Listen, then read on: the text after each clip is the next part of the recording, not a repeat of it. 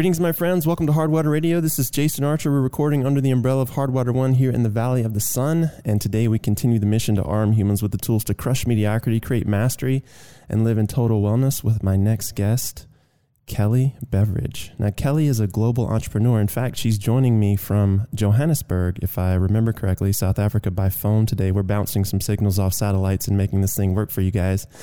And I know she's going to bring the heat and provide a lot of great nuggets for you guys today. So Kelly, thank you for staying up late and jumping on the call. I really appreciate it.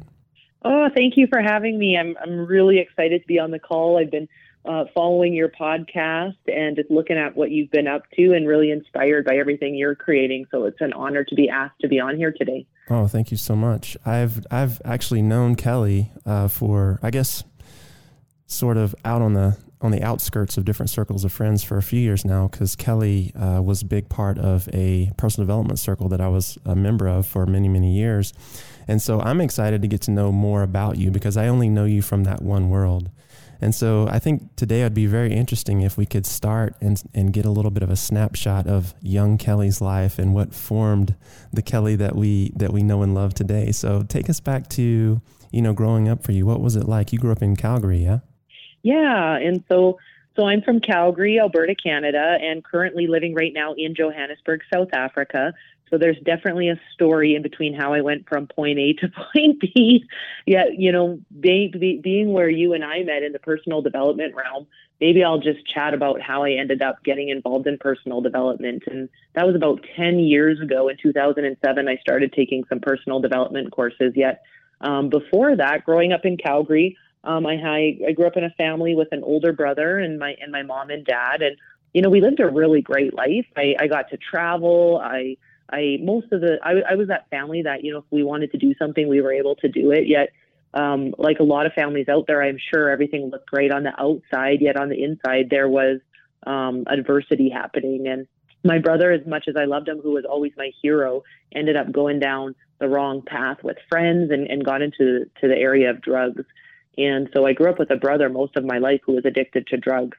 And I really struggled with that. And, I'm sharing that today because, you and I were talking a little bit before, and I almost had an aha even through our conversation that's really shaped a lot of the direction that I've gone in my life, because I was the one who just always wanted to keep the peace because, with that dynamic in the family, it did cause friction with my parents. And, my mom being the rescuer and always wanting to help her children, and the father struggling with the identity of a son who just, couldn't get his act together. I was the girl who always just kept the peace. So right. I just did great in school. I was the top athlete. I just didn't rock the boat. I had this needing to be perfect complex, and just really put my head down and kept to myself. And I think through that, I developed a low self-worth and not really knowing who I was, even though outwardly, I looked like I really had it together. So was it that you just didn't want to add to the stress and strain that your family was experiencing? So you sort of, withdrew into being the good child kind of a thing, or what? Absolutely. And that really was the earlier part of that, that family dynamic. But as life went on and I got into my university years, and so I took international business at school because my parents told me I had to go to university, and I was like, okay, what am I going to take? And, I loved travel. I grew up traveling, and so I took international business at school, which it's kind of ironic that all these years later, that's actually what I'm doing. So that's really cool. But throughout school, I actually ended up, partying quite a bit, and that was kind of my outlet. Once I got out of the family's, rule, I ended up going down that path too, and partying and just getting myself into, that scene that, throughout the years, I started to do things that really impacted my self-worth and that I wasn't proud of, or I had guilt and shame around. And that's really what caused me, I believe, to start to do some soul searching and which led me to the personal development, not realm, I guess, for lack of better words. Yeah, for sure. I know you as like this super bubbly, high energy person who always has a smile on her face. And so when I bring that version of you to mind and I contrast that with, what you were saying earlier about maybe not having the highest self-esteem and those sort of things, I'm wondering how you reconcile the two, because for me personally, when I see someone who's really outgoing and, just seems happy all the time, to me, it seems like you have to have self-worth and self-esteem to be that person. Is that not your experience? And that's such a good question, because I really have always been that person, even before I took a lot of personal development. Yet, I think sometimes it's that cliched, we wear masks, that conversation of like, what's the mask you're wearing? And, my true authentic self is a fun, happy, outgoing person. I love to be around people. I love relationships.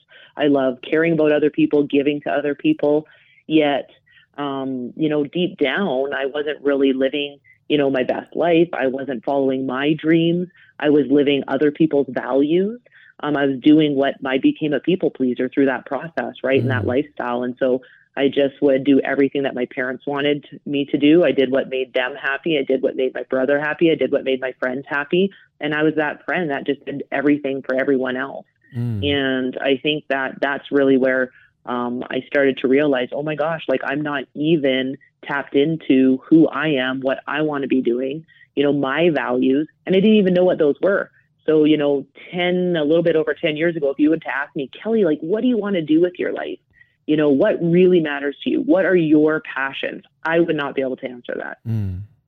So I'm assuming that at this point in your life, you've defined those. I have, and I think that's the beauty of life is we go through different chapters, right? And, that's just kind of to set the pace. Like, it's not like I wasn't a happy child or I didn't have a happy, childhood. I really did. But there's that piece that I think, sometimes a lot of times people don't talk about or they don't share or they don't, people don't see. And it's like these two lifestyles almost going on conflicting. And so when I ended up taking all that personal development, I really realized that, oh my gosh, like my self-worth is really low and I don't even know what I want to do. And I've stuffed all these goals and dreams down. And I really ended up doing a lot of work. And, I spent about the same amount on personal development as I did going through university. And it was the best thing that I know you're giggling because you probably can relate. Yes, I can. Yeah, you know what? It's like, it was the best thing that I ever did because I really started to discover who I was. And, everything's in hindsight, yet I believe that personal development was the launching pad for me to be living the life that I am now. And it put me in a completely different direction. I grew in my confidence in who I was as a person. I grew in my leadership. I got clear around what I wanted, and really started to dive into this whole concept of personal development that was foreign to me previously.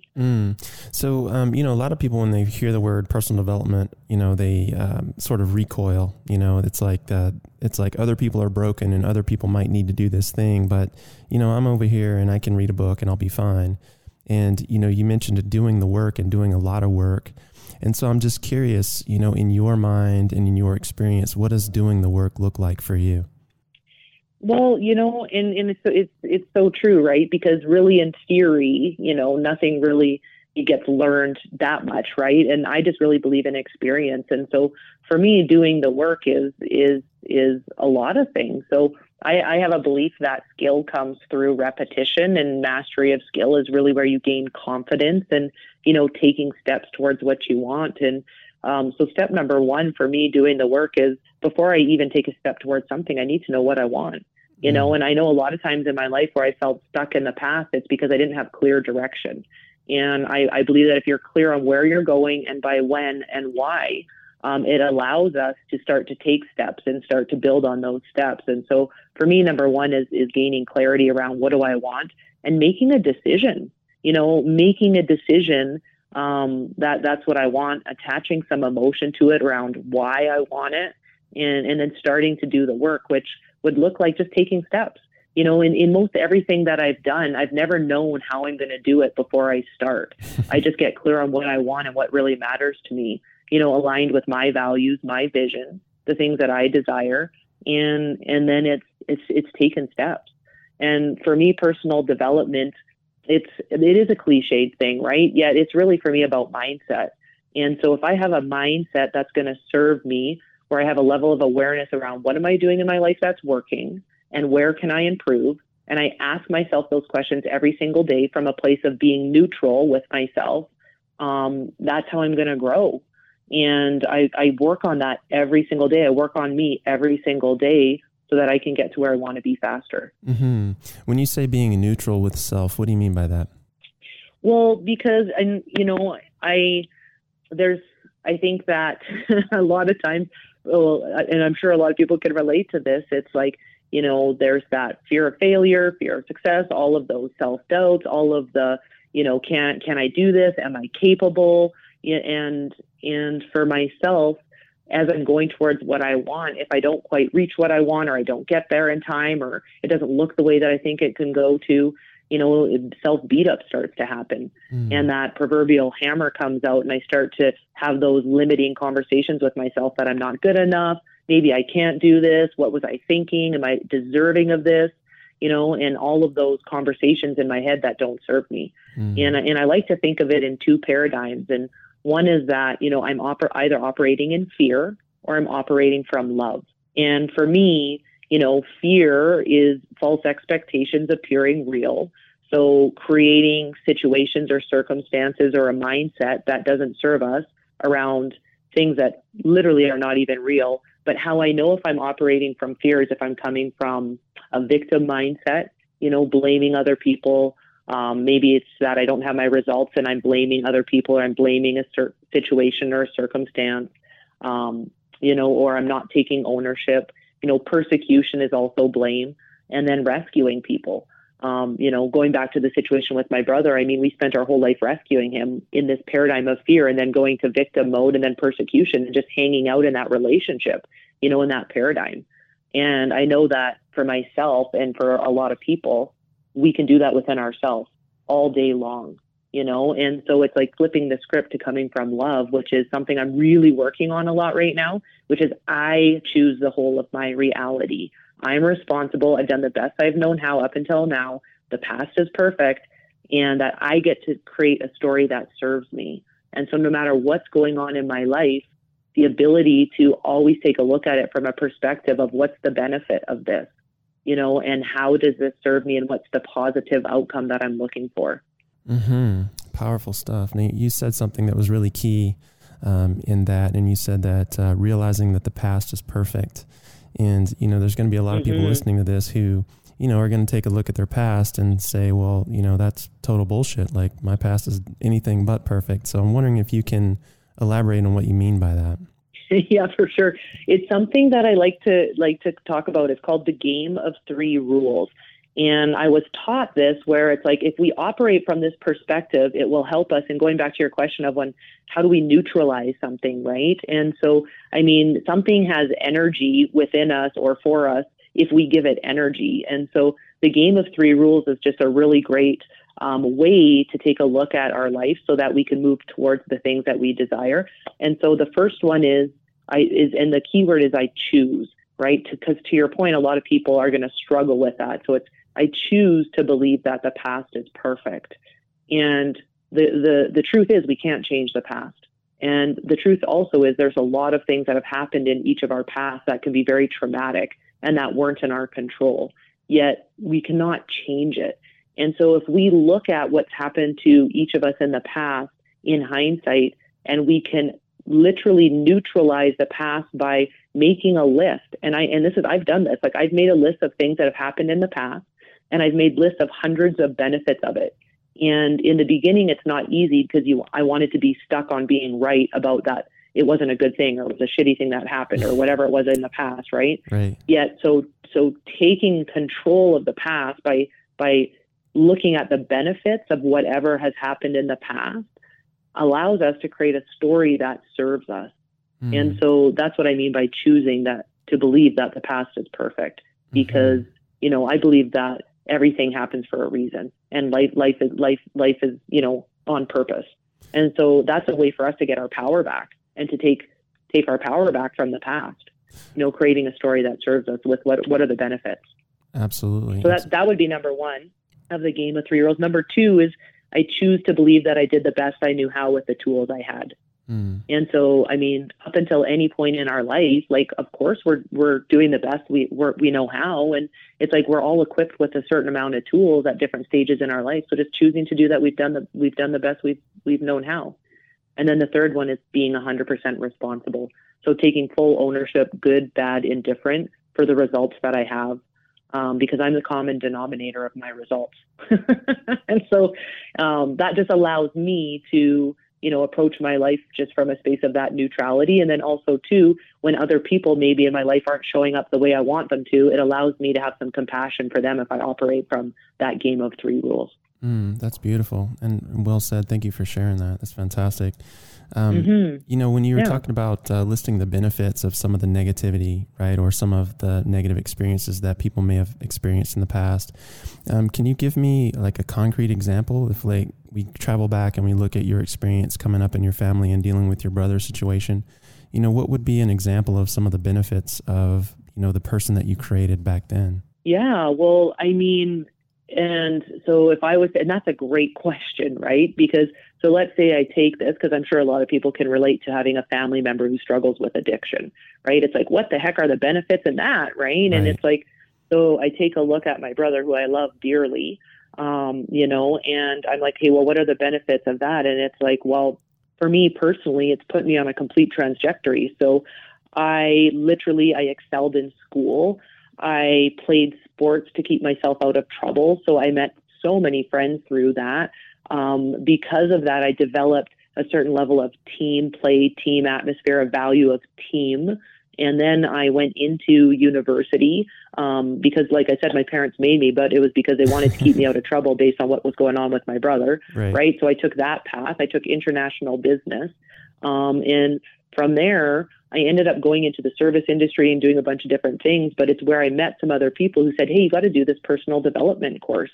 And so I took this personal development course, and then that's where I discovered my passion for giving back and wanting to be of service and wanting to help people, because I had this major desire to be able to help myself and to not live in this environment that I was, raised in. And I mean, I don't mean it in a bad way, because there is so many pluses of my childhood, but, dealing with a family member with addiction, it causes a lot of friction in the family. Mm-hmm. But, if I look at just the trajectory I've been on, like, it's been because of that. Like, I may not have done all of those things. I may not have, cared so much about being good at school and, excelling at sports and going to university and taking personal development and finding a passion to make a difference in people's lives, and my biggest come from is that I want to be the spark in my family and, show them what's possible and inspire them and be a positive energy for them, in hopes that, my brother can rub off, some of that energy can rub off on my brother. And,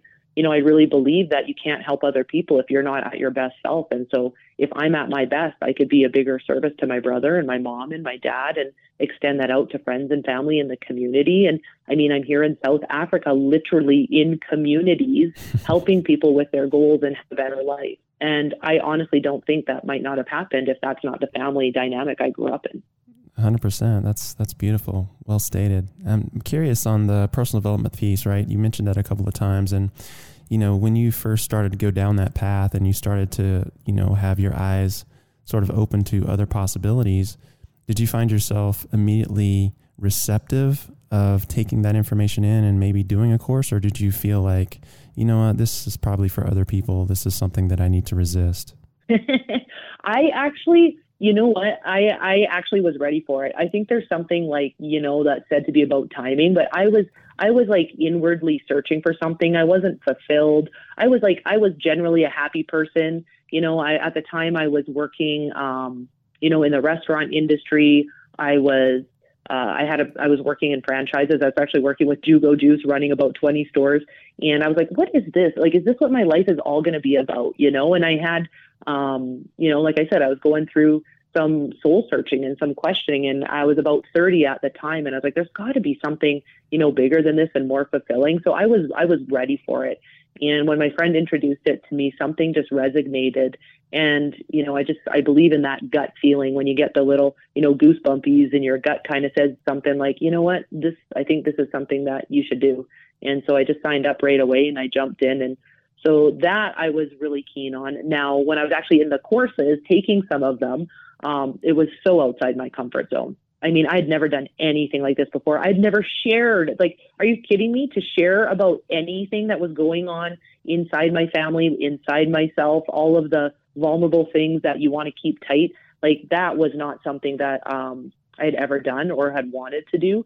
So that was uncomfortable, and that took some time, and that took some patience, and that took some practice. Yet over time, I've learned that, being vulnerable is actually a strength, and sharing can inspire other people, and that, it builds my confidence and my worth and my belief in myself every time I do so. That definitely did not happen overnight, though. Mm-hmm, mm-hmm. Yeah, you mentioned something key, I think, for me as well. You talked about vulnerability becoming a strength. I'm wondering if you could elaborate on what you mean by that, because I think a lot of people, when they hear the word vulnerable, they think weak, like open to attack, sort of a thing. Yeah, and it comes down to, I guess, to me, to just being real, and I think the more real that people are, the more people can relate. And so many people, including myself and so many people I know, go through life like protecting, what in our life isn't working, or protecting what we're struggling with. And I mean, this could open up a whole conversation around mental health and depression, and I mean, bringing it back to addiction. And when we don't, I feel that if we are in a society or in a family or just within ourselves, don't feel like we have an environment that we can open and honestly share in, it doesn't produce anything great, and most of the time, based on how we're raised, based on society, based on so many factors, it's always kind of been in the past. Before I took personal development, it was like, it wasn't cool to share, right? It's like, hey, keep your problems to yourself, right? That's kind of been like, keep your problems to yourself. Nobody needs to hear that, right?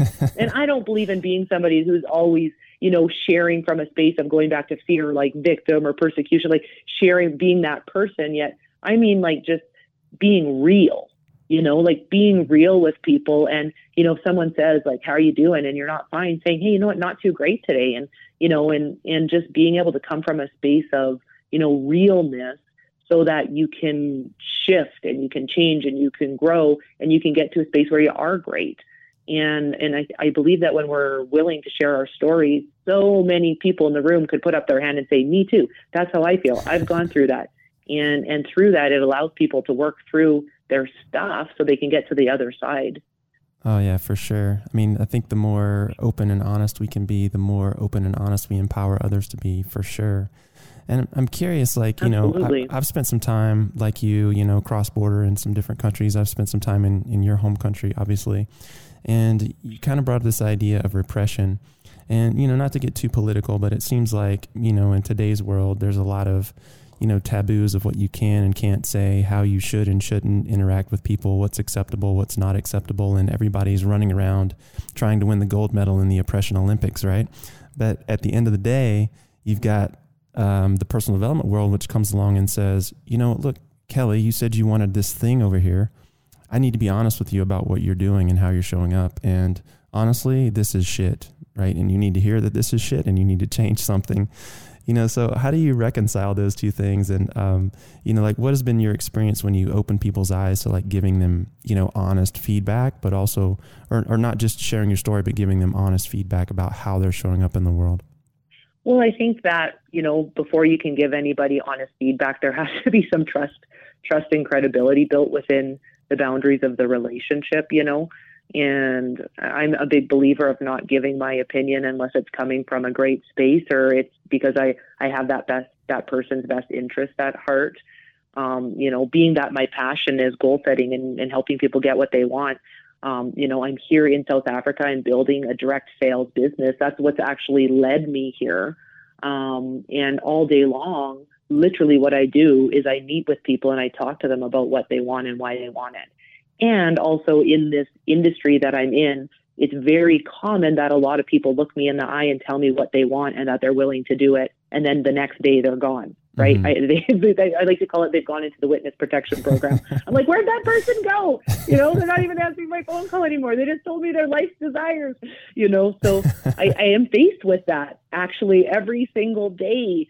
And it's hard for me personally because I care so much about people. When they tell me the things that they want, I feel that it's my duty to help them get it no matter what. And that comes sometimes with giving, the ability to provide feedback with people and not always be the one who's liked. And that's kind of like that difference, it's like, do you want to be liked or do you want to be respected? And I have to say, to be honest, I grew up most of my life wanting to be liked, like caring what people think. And I don't want to say the wrong thing. And what if I say something and they don't like me? And a lot of my choices that I made in life was because I wanted to be liked. Right. And for me, I've learned the value that being respected is so much more powerful.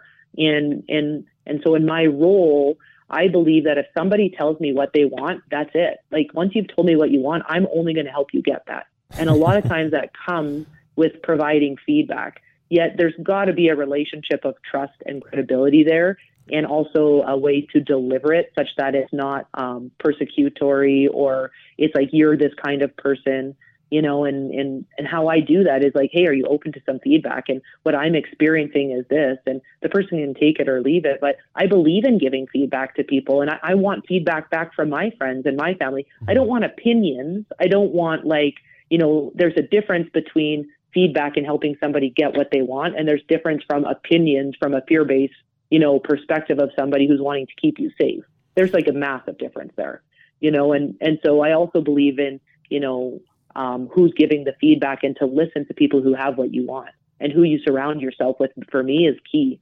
And so I will take feedback from people all day long who have the things that I desire, because they have it. So there's something to be learned there. Mm-hmm. People who don't have what I want necessarily, I don't really listen to their feedback. Oh, this is a great conversation. We can go hours on this one, but I'm curious. I want to ask you, coming from being like people pleaser, right? Or, shedding this identity of being a people pleaser, right? It's like the old saying goes, right? If you want to be well liked, you need to sell ice cream, kind of a thing. But, when you start give people feedback, you can see, even if you have a good relationship, a lot of times you can just watch them shut down. You can watch them sort of deal with the emotional turmoil happening inside their head, right?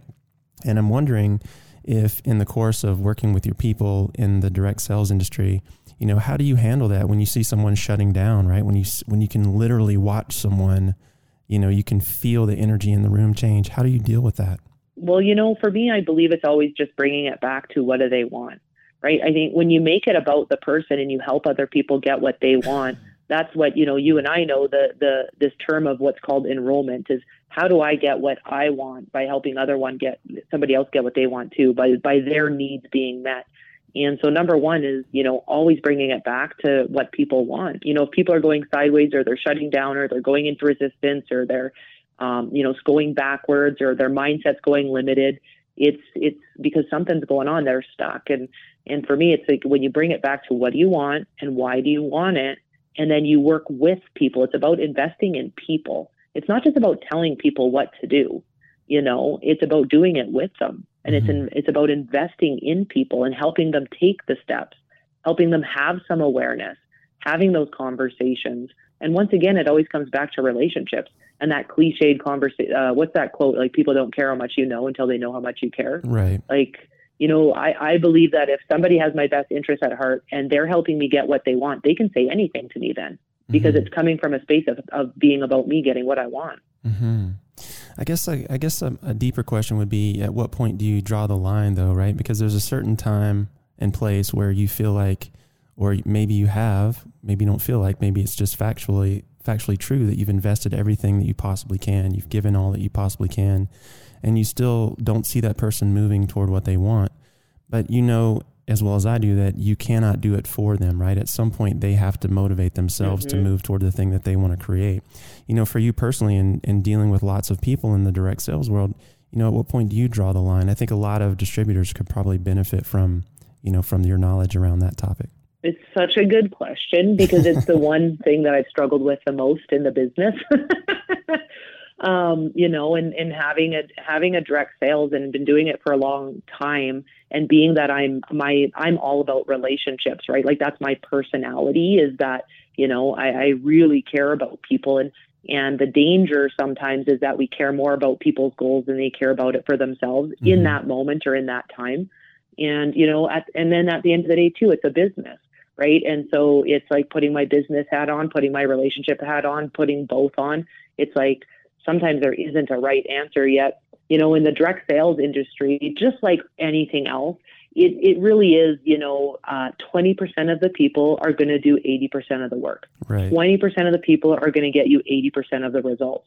So when I look at my overall organization and all of the volume and where all my, let's say, money is coming from, it's from 20% of the leaders. It's not from everybody equally, right? And in the direct sales industry, a lot of people participate because they want to have a sense of belonging. It's because they like the community. They like the feel, they like the personal development, they like the friendship, they like the camaraderie, yet most of the people aren't willing to do the work to get what they want. And this isn't just in direct sales, this is in just life in general. If you take a look at any industry, like you are in the health industry, I'm sure you see it, that like 20% of the people there are really willing to crush it and do whatever it takes, and the other 80% are just kind of there because it feels good, right? It's like you can relate that to almost anything.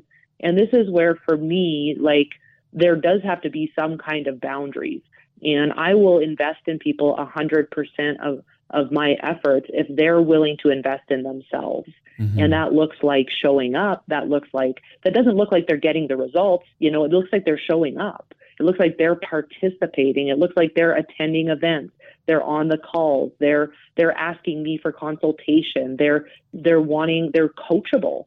They're coachable, they're eager, and they're willing to sacrifice. That's a massive one. And, I was having this call with one of my team members today. I was coaching one of my leaders because she wanted some people to come to an event. And she's like, I don't think they're going to be able to come because they don't have a ride home and they don't have money for gas and yada, yada, yada, right?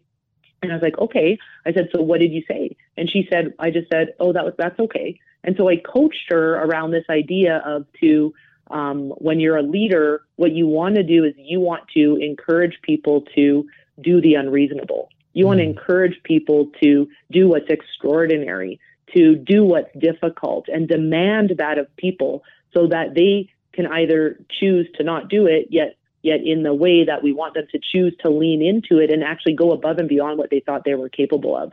And in my business, that's what I look for, is people who are willing to do the unreasonable, because at the end of the day, they're the ones who are going to persevere. They're the ones who are going to be willing to sacrifice to gain, the law of sacrifice, being willing to give up something of equal or greater value for something of equal or greater value. And so, for myself, that's a big lesson that I teach the team is, how do you encourage people to focus on the solutions? How do you encourage people to be willing to do whatever it takes? And those are the people that we put our time and effort and energy into, not the ones that just want to talk to you all the time about why they can't do things and the excuses and justifications. Those people we just kind of funnel into the system. And that's why we have a system. And, in hopes that they're going to grow, in hopes that they're going to have a shift. And when they show up, I'll give them my time and energy. I love that. Yeah. I mean, in the gym business, for example, we have some similar systems in place, but one of the things that I tell my partner all the time is, and the people that I work with, coaches and trainers, is, if you step once, I'll step twice, right? I just want to see that you're moving toward the thing that you said you wanted to create, but, don't come to me having stepped backwards or not stepped at all and expect to get my time. And I find that a lot of people, will sort themselves out if you just lay out the ground rules and let them know, look, I have your best interest at heart, and I will do, I'll meet you more than halfway, but I have to see motion on your part. And I think probably in your industry, that's pretty evident, pretty quickly. 'Cause I mean, some of the things that you've experienced, I'm sure you go through a lot of people, right? Dealing with the direct sales world, you see a lot of faces, you see a lot of different personalities, and there's got to be some obvious things that you look for, when you're assessing who may or may not be a leader. Mm-hmm. Yeah, for sure. For sure. And, what would I look for in leadership? I mean, for one, I just look for people who are coachable, because in the direct sales industry, the people that I want to work with are people and this is my biggest belief, well, it's not my biggest belief. It's just one of the beliefs I have is that I look for people who are already inspired, because I think one of the downfalls people have in the direct sales industry is they think that they can take anybody and make them a leader, and those people are extremely far and few between. Those are like the diamonds in the rough, And so I look for people who are already in leadership roles or exuding leadership in areas of their life. And those are the people that I want to have on my team, because I believe that people are either internally inspired or you have to externally motivate them. And motivating people is exhausting. It's exhausting. And so truly, it's right? It's horrible. Yeah. It's exhausting, And I can tell you, for the first few years of my business, I came from the space of, oh my gosh, I've got a warm body in front of me who says they want something. I'm going to help them get what they want, and I'm going to motivate them, and I'm going to work with them, and I'm going to help, and I'm going to turn them into a leader. Mm-hmm. And I really kind of believe people are leaders or they're not, and can it be developed, and can they grow into leadership? Yeah. Yet you got to kind of look for something that already shows that they're a leader. They show up that way, such that they're internally inspired, And I don't care if you are the caretaker or the CEO of a company. It's like, how do you choose to show up in your life? Mm-hmm. It's not about what you do. It's about who you are. And, I can tell you, for me, it's about people who keep their word. It's as simple as, oh, you want to look at the business and you want to learn more? Great. Can you do a call tomorrow at 2? And they say yes. And that they actually call me and they show up and they're on time. Mm-hmm. I could tell you 2 or 3 calls in if somebody's going to make it or not, almost sometimes, because, they're late, they're not on the call, they've got all their excuses. And I usually don't give my time to those people. Right. It's so limiting, right? Like when you have, just one life to live and you have things that you want to create at the same time, you have people who are sort of sticking their hand up and saying, hey, I'm worthy of your time. Or I've earned your time, give me a little time. It feels good to give those people your time. And then the contrast to that is it feels terrible when you give someone your time that really hasn't earned it, because it feels like you've been taken advantage of in some ways. Mm-hmm. Yeah. And it's a bit of a gray area too, right? Because it's like at the end of sometimes too, you think someone's going to be a star and they're not, and you think someone, you're not sure what they're going to do and they become a star. And, I do believe in investing in everybody. And my motto is I will invest in who shows up. Mm-hmm. That's my motto. I'm like, if you show up, I will invest in you, and then I will demand, big things from you because you're capable and I want you to grow. And I'm sure that most people in there, a lot of people who show up in direct sales or anywhere, right? Like, do they have family and friends demanding greatness from them? Mm-hmm. Some do, some don't, and it's like, I want to be that person for people. Yeah. And for me, that's how I'm going to get what I want in business as well, is I want to surround myself with a group of people who are willing to do what it takes, who are demanding greatness of themselves, not perfection, but like, it's like they're willing to dive in there and take risks. They're coachable, and they show up and they do what they say they're going to do. Mm-hmm. Mm-hmm. Yeah. A lot of the conversations that we've had thus far have been around, enrollment, as you mentioned earlier, getting people to chase after the things that they want for their reasons, and, you tied that back to really reminding them of what they say they want or what they want. Right. And having done quite a bit of work on this myself, I've sat down on numerous occasions, and I'm sure you've done this as well. You sat down and you really put some time, energy, and effort into creating a vision for what you want to create, whether it's a year out, a month out, whatever the case may be, whatever the time period may be. And I find myself a lot of times waiting for lightning to strike. Like I'm just sitting there, like something hit me strong that I'm just going to know that this is what I'm supposed to be doing, and I'm going to feel great about it, and the planets are going to line up and the angels are going to sing, and I'm just going to feel fantastic, right? But that's never happened for me. And I'm curious if your experience is similar. Like when you're coming to that question and when you're working with people who are coming to that question, what does that look like for you in terms of execution? How does it manifest itself in your life when you decide or pick an idea of what you want to go after? I think like for me, I don't know, like, I don't know if I'm ever really going to know specifically with such clarity exactly how I want my life to play out. I just believe that, sitting around and thinking about it in theory definitely isn't going to bring me the answers, and so, and I was listening to Gary Vee or somebody the other day, and the question that one of the kids asked was like, how do you find out what you're passionate about? And he's like, you just go and do shit, like just go and do stuff. he's like, and then you'll figure out, nope, don't like that. Nope, like that. Hey, that was pretty cool. Maybe I'll do more of that, And it's like, and so I believe that there's so much truth in that, and so there is also that space though of, it's like, what are you doing stuff for? Like, what are you working towards? And yeah, I've sat down and I've written out my vision. I'm actually staring at like a crayon vision board that I've drawn myself, and it's slapped on my wall, and the thing is, I'm looking at this vision that I created for myself that's on my wall. And if you would have asked me my vision a few years ago, it wasn't as clear as it is now. Yet it's because I'm constantly asking myself the questions. And I think that's one of the key factors, is like, I'm asking myself, what do I want?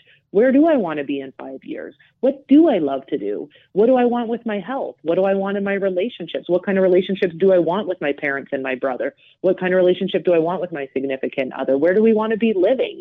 What do we want to be doing with communities and giving back? And what's the career I want to be doing? And it's like, I'm asking myself those questions every single day, and then I'm being open to where my mind takes me. And I think that's a big piece, is to allow yourself to ask yourself the questions, and when you start doing that, you start to gain clarity. And I knew, 8 years ago, I started this journey, for example, with direct sales. And I can tell you, I have failed miserably for a lot of those years, yet I was in action the entire time. And what's happened is a snowball effect has started to occur, because I just said I was going to do it. And then I just started plugging in and taking a step and showing up and attending events. And next thing you know, things are like happening, like the market of South America is opening up and Chile opens. And I'm like, hey, I love travel. I'm going to go. Actually, before that, I went to Vietnam, then Indonesia. And then it's like Chile opens up, and I'm like, I'm going to go, because of all the courage and confidence and, the vision I'd built for myself through a few years of just taking steps and asking myself those questions. Where am I going with this? Why do I want to do it? How is it going to impact my life? And I ended up in Chile 3 years ago. And I have a boyfriend who was traveling in South Africa. He's African, but he lives in Calgary. And I was not making it happen in Chile. And I said, now what? What am I going to do? And I said, I'm going to go to South Africa. And I hopped on a plane by myself, came to South Africa with one bag, and ended up in South Africa and stayed here for 5 months. And over the last 3 years, I've built a big business here back and forth. But I never would have been in South Africa if I just didn't take those original steps 8 years ago and continued on the journey of taking the steps and asking myself the questions. And in hindsight, that's why they say hindsight's 2020. And then, being in Chile, developing the courage and the skills to be in a foreign country by myself, to, have that kind of risk factor going on, allowed me to come to South Africa. And I'm here now, and my business is exploding. It's exploding. And it's because of all of the steps I took previously that have given me the skills, the knowledge, the courage, the understanding, the self-identity and awareness. Yet it's like, and now my vision is even grown even bigger. Mm-hmm. So I feel like you kind of step into your vision, you grow into your vision, and it's not going to happen sitting on the couch.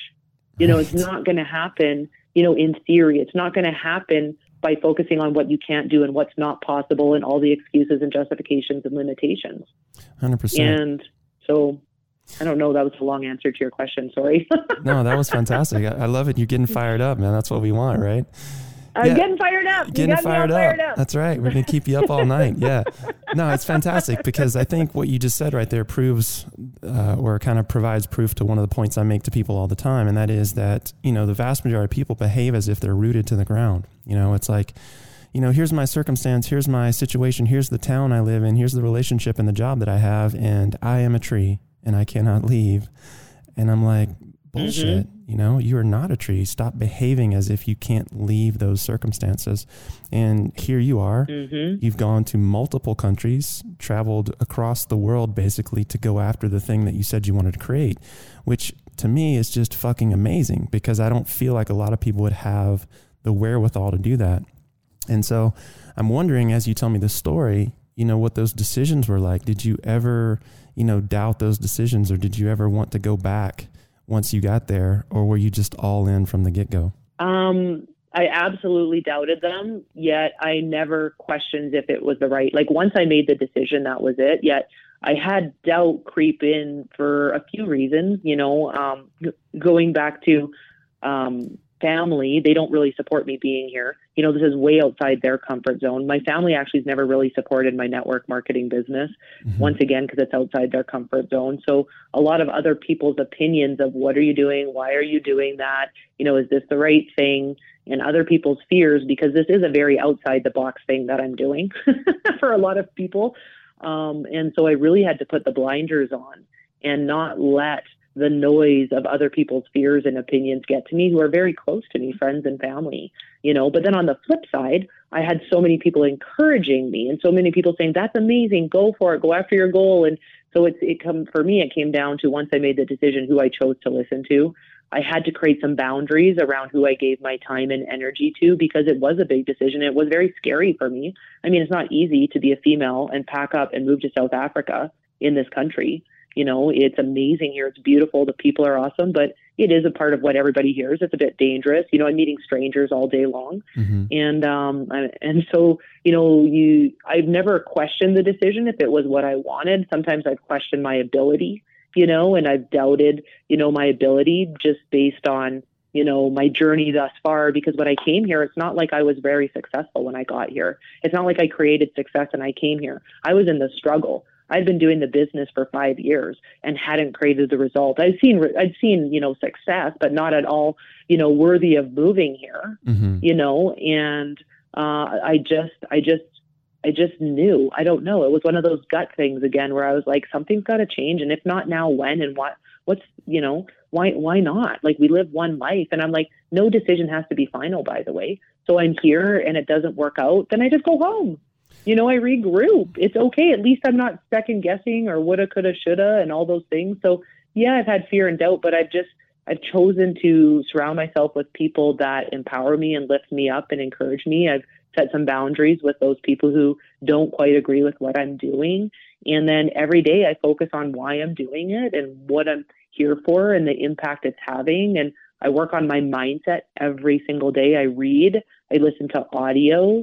I do all of those pieces of the puzzle with the mindset to support myself in believing in myself. Yeah, I'm wondering, you've been to more countries than I haven't, but I have this idea, obviously it's unfounded because I haven't been everywhere, but I have this idea that people are basically the same no matter where you go. And, I think one of the things that people struggle with mightily is just the ability to make a decision and stick with it for a long period of time. And, as I'm listening to your story, you're basically telling me that's what you did. You made a decision, which, if we look at the root of that word, means to cut off from. So you cut off a different possibility and you followed this thing come hell or high water. And I'm wondering, as you've traveled and met different people and talked to them about business and what they wanted to create, I'm wondering what you're seeing in terms of them struggling to make decisions. Yeah, and I love that you say it's to cut off, because I agree with you 100%. My version of decision is death to all other options. I love that. I'm stealing that, by the way. Yeah, steal it. Death to all other options, right? I could have doubt and waver and good days and bad days after the decision, but once the decision's made, that's it.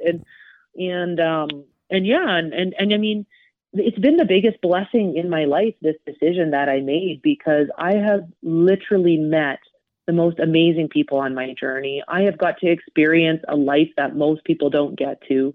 I've traveled the world. I've had adventure and fun. I mean, I'm sitting in South Africa. I've been on safaris.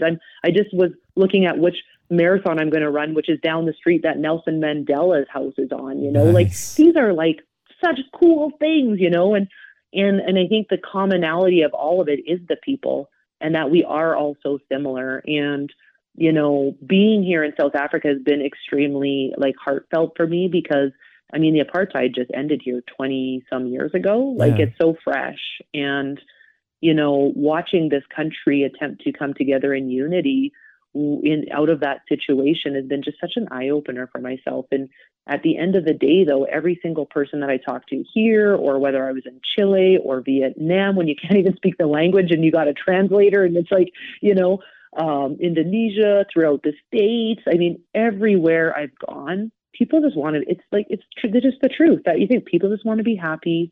They just want to feel loved. They want to be listened and heard. They want to have great relationships. They want to be financially okay. They want to take care of their families. they have a desire for travel and freedom and experiences. And I mean, I talk to people all day long about what they want. And at the end of the day, it's just a different version of the same thing. Mm-hmm. Mm-hmm. Yeah, that's amazing. And humans are just humans. And I think that's the coolest part. That's been my biggest blessing of this entire thing, is all the stories of all the people that I've met. And it's just been so amazing.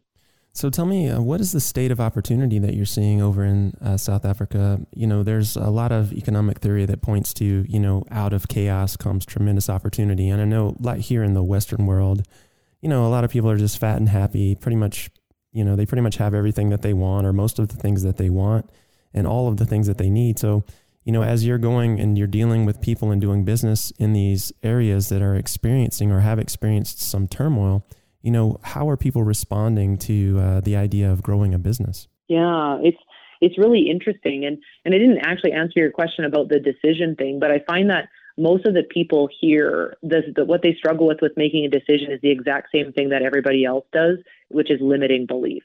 Can I do it? Can I do it? Limiting belief. That's like the biggest factor I feel in decision making, right? Is people's belief in themselves. Mm-hmm. But the difference here, in South Africa or Chile or where I've been, where the businesses are booming, which doesn't kind of make sense, right? It's the hunger and it's the drive. And so here in South Africa, for example, I really believe they have a higher business IQ than a lot of other countries. Out of chaos and out of necessity, where almost everybody here has a second, third, or fourth job, or second or third or fourth side hustle, because they have to, but what that instills in people is work ethic, tenacity, like perseverance, working. They don't work 8 hours and go home and watch TV and hang out with the family. They don't have the novelty to do that half the time. And so I just find in some of these economies, in some of these countries that I've been in, where, I was talking to the security guy who works on the street here where I live, and they make $150 a month. Wow. They make $150 a month, and he's here every day with the biggest smile on his face, like the happiest guy, I swear to God. So I think that they really understand that the value of that, like they value money, but not the way, I experience in Canada or the US, right? They don't look at money as happiness. Money is something that provides necessities. Mm-hmm. And so here, when it comes to business, when you come in with an opportunity of something that can help them get what they want, they seize it because they're not comfortable. And I really struggled to build my business in Canada. And I know we're speaking a little bit of cliches, in different countries and things, but I feel like in Canada, you get paid to be unemployed. You do. It's really like, do. What the heck? Why do you need to go get a side hustle or a second job? Or why do you have to work harder than your neighbor? Like, you don't have to. You get paid to be unemployed. Yeah. Like, it breeds laziness. It breeds a mindset of comfort. It breeds a mindset of, I don't have to do the extra. And so I find in these countries, when people see an opportunity, they seize it and they run with it and they get there. And the other piece is they're so family oriented. Like, it's not like I'm going to keep this to myself and not share the secret. It's like, oh my gosh, this is great. I'm going to share it with my aunt, my uncle, my sister, my brother, my neighbor. It's like, let's help everybody. They have this community of let's help everybody get ahead, especially if I've found something that is going to do that. Oh yeah, for sure. For sure. Yeah, we've definitely started to incentivize the wrong behaviors here, and, paying people to do nothing is one of them, unfortunately. I'm wondering, now that you've spent some time there and you've had the opportunity to start growing and building your business, what are some of the biggest obstacles you've faced in terms of growth? Well, this is going to sound funny and random, yet, there's a few, but in all honesty, the biggest one has been funerals. And I'm not even kidding. Okay. Funerals. I got to hear this story. It'll make sense. Yeah, it's been funerals, but it'll make sense when I share it because, here in South Africa, the rich are rich and the poor are poor. Yet, so I swear to God, like there's always somebody dying, and they're dying from HIV. I have a few people on my team who are HIV. They say like 1 in 4 people in Africa have it. So they're dying from HIV. they're dying early, like in their 60s, because they just haven't had the opportunity to have nutrition, spend the money on nutrition, eat good fruits and vegetables, exercise, focus on their health due to stress, things like that. So, people are dying. I've had people who have had family members shot and killed. The crime here is a little bit crazy. And then just random things, car accidents, so because of what the economy is going through and because of what people face here, there is so much death. And I have never been in a country before where I've experienced that. And I'm not kidding you, more than often, people cannot come to events or go into their business because there's deaths in the family. Wow. It is the biggest obstacle. That's amazing to me. I never would have guessed that. Yeah. It's the first time I've experienced it, and it is crazy and it's a bit sad, but on the flip side, I'm really grateful to be here because I feel like what we're doing is breathing life, into the situation, and I'm promoting health and wellness, and I'm promoting financial security and helping people have a better life. And, so I think that's the blessing of why I'm here, is to be the opposite of that. And so that would be the biggest obstacle, which is crazy, right? That is crazy, yeah. And then another one, I'm building my business through social media, and the other biggest obstacle is data. People don't have money for data. They don't have money for their cell phones. They don't have money for those things that sometimes we just take for granted. Mm-hmm. And to get a hold of people and to help them build their business is hard because they don't have the money to even have a 15-minute phone call and data for their phone. Wow. Yeah. It's amazing what we take for granted in the West. Mm-hmm. So I guess the next question to that would be, I'm a firm believer that salespeople make the world go round. I mean, nothing happens until someone sells something, whether it's a product, service, or idea. And, if people are looking to get into that world and to start to make a change in their life, what would be probably the best piece of advice you could give to someone? That, going back to sales, because network marketing, sales, all those things, I know I struggled with this, that I was like, oh my gosh, I don't want people to think I'm a salesman, or I'm going to sell and make money for it. What are people going to think? And I think a lot of people struggle with sales because of self-worth, or a lot of people do sales very ineffectively because they make it all about them. And I honestly believe that the best advice I can give from a sales perspective is that it comes back to enrollment, Jason, if you help, so enrollment is getting people to do what I want them to do for their reasons. So as a salesperson, I want them to buy my products, join my business, use me as a provider, yet it has to be for their reasons. It has to be for their reasons. And if you could master the skill of learning how to find out what people's reasons are and sell them whatever it is that you have based on that person's reasons, then you will be the best salesman. I honestly really believe that. Mm-hmm.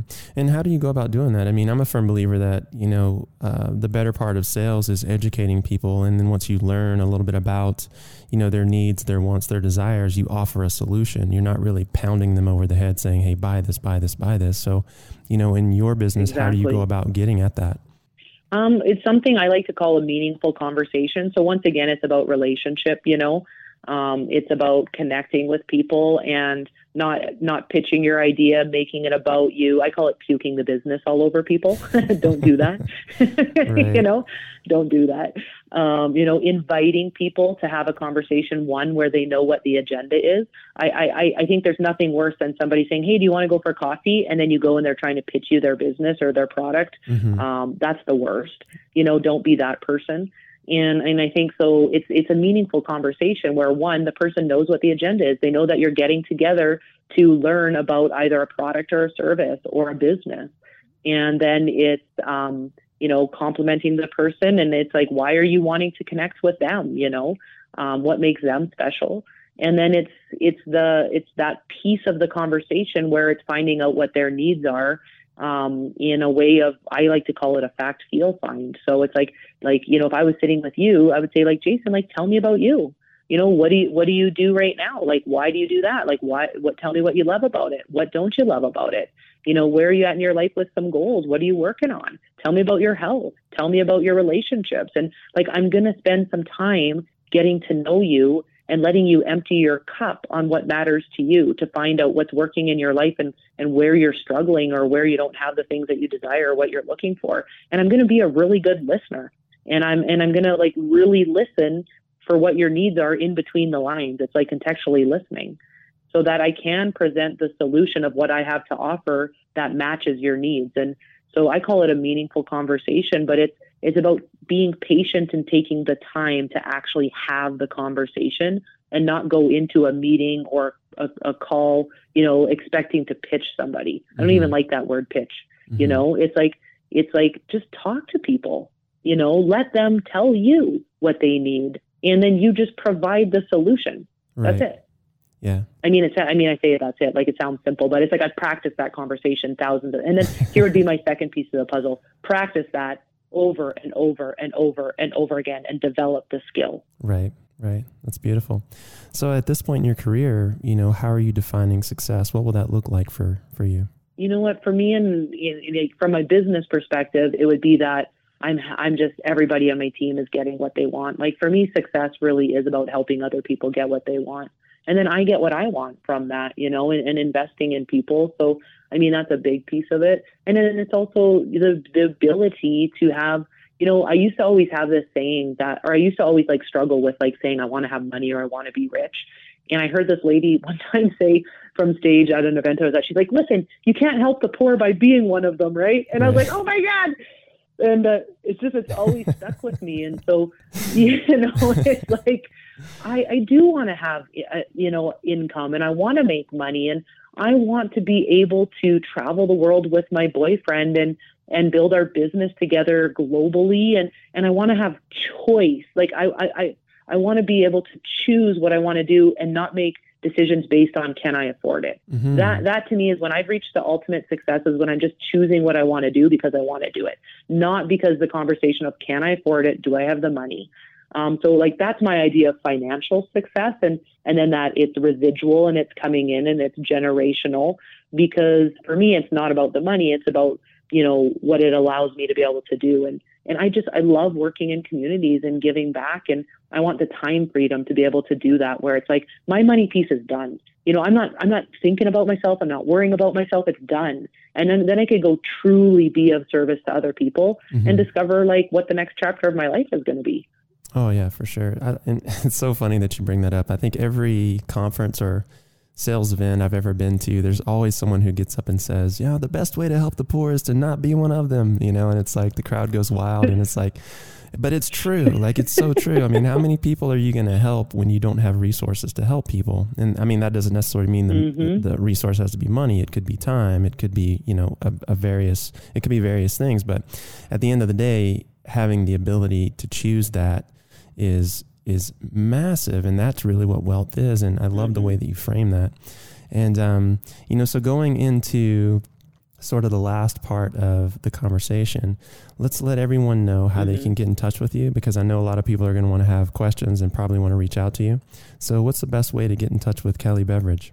Oh, I love that. And thank you. And I would love that because, I really believe a big part of my identity is the connector, being a connector. And, I'm also a big believer that if what I have to offer from people from a space of business isn't a fit for that person, great. It's like, I can still be of service. Like, what do you do? Tell me about you. And that's the beauty of learning about others. And if we all operate in that way of like, hey, like, how can I be of service to you? And it might not be what I have to offer, yet I can connect you to other people. I just want to put that in there because I love that. I'm always connecting people. I really do love to get to know about people and connect people so that they can get their needs met, even if it's not with myself or my business or through my story.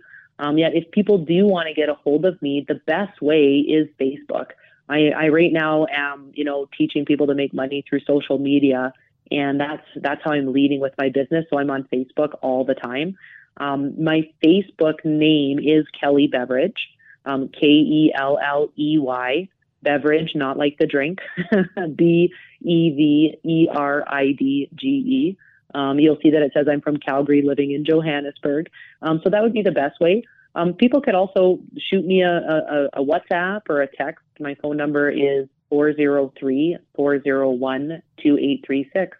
And if somebody just wants to chat, or somebody wants to pick my brain, or somebody wants help with their direct sales business or goal setting, or just have a conversation or be friends or a cup of coffee, I'm open. I love that about you. I appreciate you sharing that. So last question I have for you is simply this. What does wellness mean to you? Peace. That's the first thing that came to mind. Just, peace, like peace and happiness, and waking up in the morning and feeling good. When your feet hit the floor, it's like excited for the day, and being able to live a long life. Wellness for me too is quality of life, and it's not money. You can have all the money in the world, and if I don't have my health, then what's the good of it? And so it's physical health, it's taking care of the body, and it's taking care of the mind, having the body and the mind to go along with it, and just, enjoying the journey. I would say that's the last thing, is enjoying the journey in that space of wellness. Because, life's going to go by pretty quick. I feel the older I get, it's going by pretty quick. And, I do have to remind myself to stop and smell the roses, because I'm one of those achievers and a doer, and, let's go. And I'm realizing as I get older, that's not necessarily effective. And so to really just be present with people, and have peace and laughter and enjoyment. So beautiful. I love the way you worded that. Kelly Beveridge, thank you so much for sharing your story today. I really appreciate you being on. Thank you so much for having me on. And I feel like all I did was talk about myself, which I guess is the point. But I'm like, Jason, now I want to know about you, but it's like... Yeah, that is the point. Really to learn about you for sure. Definitely. But I love that, right? It just points to the fact that you want to give, right? So yeah, I appreciate that. Yeah. But thanks. And just last thing I want to share is just thank you for being inspiring and, creating a community. I know that's a goal of yours, and you're doing it. And, and that's what it's all about. And so just thank you for the contribution that you're making and what you're doing, and for giving people a voice and sharing people's stories and showing up every day being of service too. And thanks for being an amazing husband to my girlfriend, and I'm so excited for your guys' next adventures too. So just thanks so much. I appreciate you for saying that. You're making me cry on this end. Tears of joy. And I'm sending you all the love and life I can over to Johannesburg, and hope that you're doing well. And hopefully we can do this again. I really enjoyed picking your brain. I know there's going to be lots of nuggets for people to pick up. So for those of you guys paying attention at home and listening to this, be sure and reach out to Kelly if you're interested in what she's up to. And, don't be afraid. She's really a genuine person, and she will absolutely give you her best. And she is an amazing, amazing energy. So with that said, guys, jump into her world, take advantage. Kelly Beveridge, thank you so much, and we'll see you guys in the next episode. That's going to do it for this episode of Hardwater Radio, guys. As always, thank you so much for listening. We appreciate you guys. And if you're vibing on this content, be sure and help us grow the tribe by liking, sharing, subscribing, and by all means, leave us a comment on your favorite podcatcher. Let us know what you like, what you dislike. And if you are someone out there who would like to tell your story, we are a collector of stories here. Shoot me a message, jason@hardwater.com, or pick me up on social media, Facebook, Instagram, whatever works for you. And I'd love to have that conversation with you guys. Until then, this is Jason Archer signing off, reminding you to remember your future.